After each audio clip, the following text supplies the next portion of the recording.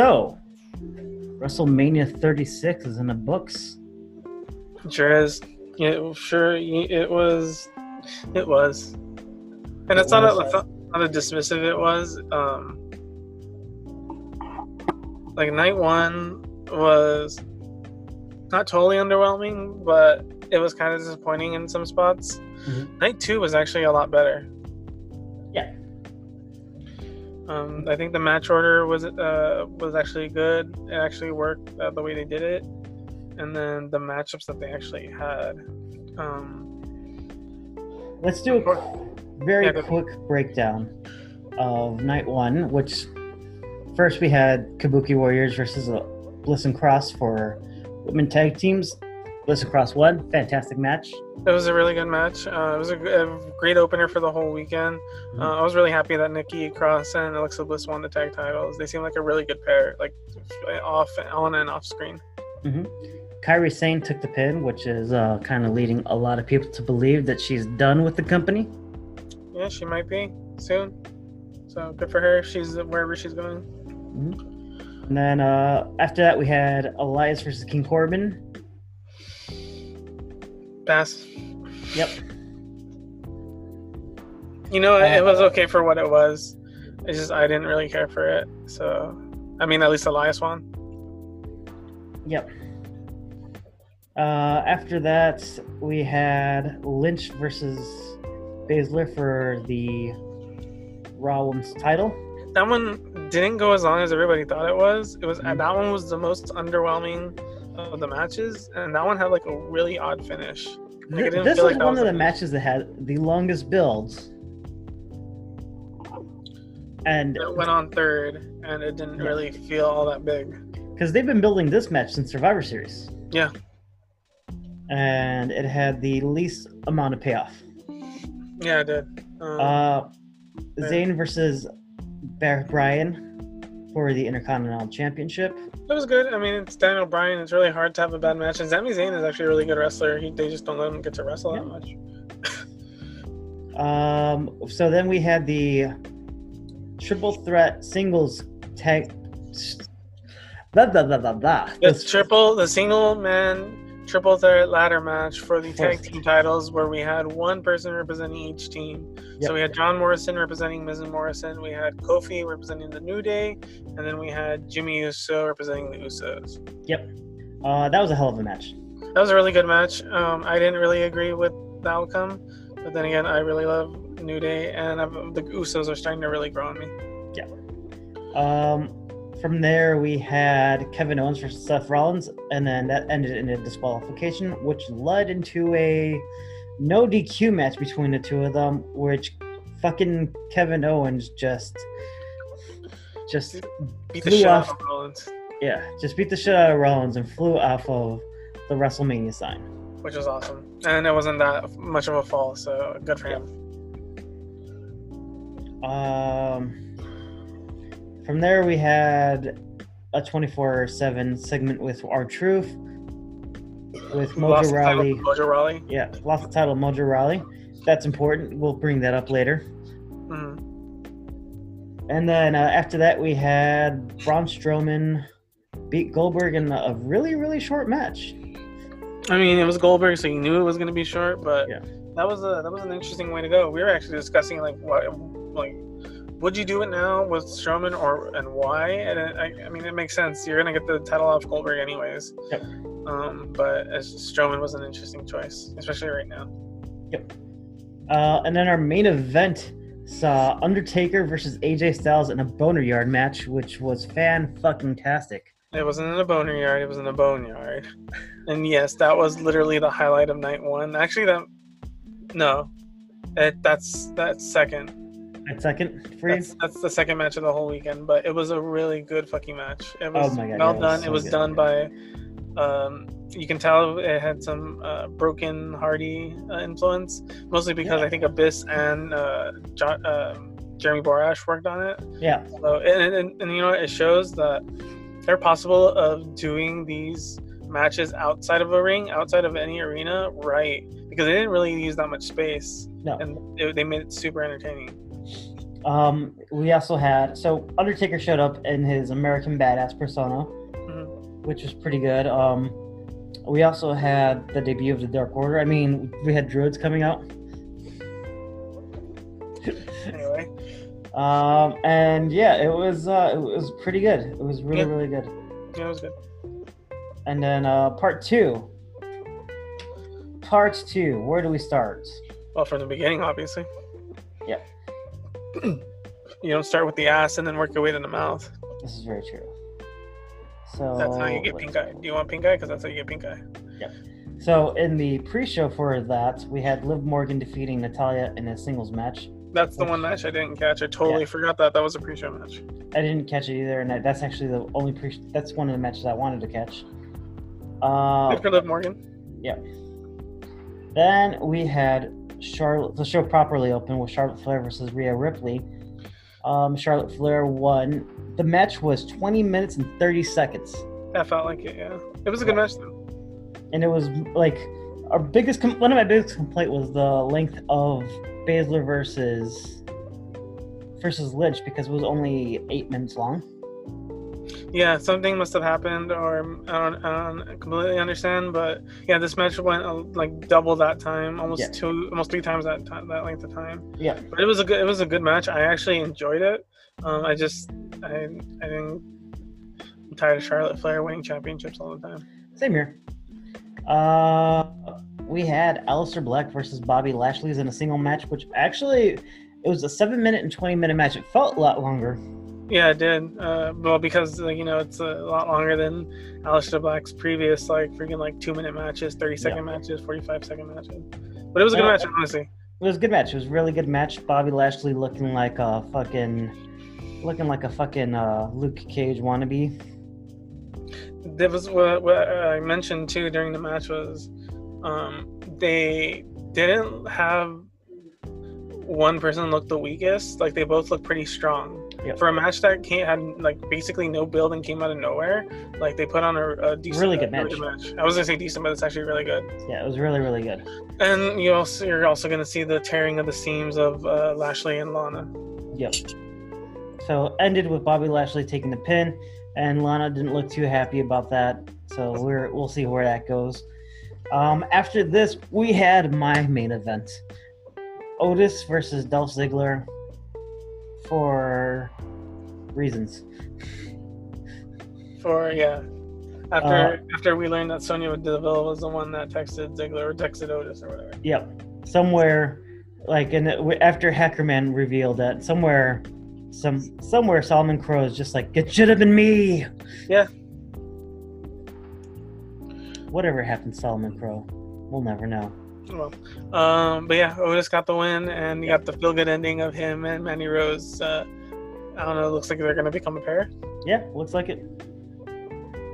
So, from there, we had the last man standing match between Edge and Randy Orton. From what I saw, because I didn't get to catch a lot of it. It was brutal. Yeah, it looked brutal. It looked fucking intense, but, I mean, if Edge is going to do more of these matches, or probably something brutal like this, or even just as long as this, I'm more than okay with him not being a regular active competitor. Yeah. He has to be careful with his bump card. And I think he used most of it on this match. Yeah. Just Jesus Christ. This match was 36 minutes and 35 seconds long. Yeah, that seems about right. Yeah, wow. Edge defeated him. I didn't think that was going to be that much of a long match. It was pretty long. Edge defeated him. It was with a concerto. On top of a trailer tractor, tractor truck or whatever. Then after that, we had Street Profits versus radio tag team of Angel Garza and Austin Theory. With Zelina Vega. Yep. They won 6 minute 20-second bout, but the big big taking point was after the match. Zelina Vega started attacking Montez Ford, which brought out Miss Bianca Belair, the EST of NXT. Yep. As I was gonna say, Miss Bianca Belair, and she cleaned house. So she's gonna be great. Like I said, she needs to win a Rumble. She needs to win a title match. She needs something to push her, because she has She has the athleticism, and she has the swagger of a bona fide star, I think. Yeah. She's really super entertaining. I love her. She is. And she's also married to Montez Ford, for those. That's true. After this, we had Bayley versus Lacey Evans versus Naomi versus Sasha Banks versus Tamia in a Fatal 5-Way elimination match. First person to take the pin was Tamia after they all ganged up on her. After that, it was Naomi. Then Sasha Banks got the women's right after some banter back and forth between her and Bayley. But then Sasha Banks, since this is no DQ, Sasha Banks, went in and gave Lacey Evans the backstabber for Bayley to retain, showing there's no real hard feelings between the two of them. So it's pretty good. I liked it. Yeah, they did throw a little foreshadowing into it because it's gonna happen at some point. Oh, yeah. But I mean, yeah, it didn't need to happen right now. You don't have to pull that trigger right now. Let's do some long-term storytelling. No. Not at all. So then after that, we had the Firefly Funhouse match. That was my favorite match of this whole thing, and it was so good because so it was obviously John Cena versus Bray Wyatt. Yeah. And it was another match that was filmed outside of the set of the PC, and just watching the match, you just remember this match wasn't necessarily about physical strength. It was about who had the strongest mind, because this is all that was. It was mind games from Bray Wyatt, and John Cena entered his realm, and he couldn't hang. Yep. It was pretty nice. They did some callbacks to. They did a lot of fucking callbacks. They did a lot of callbacks. God. The callbacks to his ruthless aggression promo that he did with Kurt Angle. Yep. He brought back the Dr. Thugonomics, and then they did some old school Hulk Hogan Saturday Night's Main Event shit. They even brought back Nitro. Yeah. Where Bray Wyatt did a Eric Bischoff impression and John Cena did a Hogan impression, which that was one of my favorite parts. No. And not only was he wearing an NWO shirt, Wyatt, he was wearing a red and black NWO shirt. Yeah, which was awesome. But no, my favorite part about that was as they're doing the whole NWO thing, the Vince McMahon puppet said, "This is such good shit." Yeah. Oh my God, there was so much It was meta. It was very meta. This show, a lot of this build-up has really pulled back the curtain on a lot of stuff about wrestling, but this match really used it to its advantage and did a lot of great stuff with it. Yes. And this was, for a WrestleMania that everybody had very low to no expectations for, that match literally stood out for this whole weekend. That was such good. Yeah. Wyatt defeated him. It's obviously his realm. Let's see. And then we had the WWE Championship, which was Brock Lesnar versus Drew McIntyre. Which went on a little longer than I thought it was. 4 minutes and 35 seconds. It's 2 minutes longer than I thought it was. Yeah. Drew McIntyre defeated Brock Lesnar with 4 Claymores. I had called it earlier. It was going to be the main event because they always want a WrestleMania to end in a big sentiment, because Roman Reigns and Undertaker closed the show because that was supposed to be Taker's last hoorah retirement. Yep. But in this case they want a kind of a good happy feeling, which is why not only did Drew McIntyre win, he won holding the belt. So I think I like that. That was a good call. That was a call, but that was a decent call. Real quickly, so let's see who was wrong, who was right. So I think we both called Bliss and Cross. I think we both called Elias. You know what? If we don't have all the answers right now, then we can do it on the next time we record on Wednesday. That sounds good. We'll hold off on this. Yeah. We'll hold off on this. We're not gonna do any punishments because we're both broke. Yeah. That way, we can always punish each other next time. That sounds wrong, but for SummerSlam, maybe we'll do something. Quarantine life is real. What do you give this WrestleMania? Considering and even taking into account again the circumstances and what they could do. What do you give this? Given the circumstances of everything surrounding the show, and given what we got, I'm still gonna give it 3 out of 5. Yeah, that was about the score I was gonna give it. It was the two off-site matches that really did it. Mm-hmm. The Edge and Orton match was really as violent as it needed to be, or at least like, as emotional as it needed to be. And then the single man triple threat ladder match for the tag titles. My only complaint is JBL on commentary.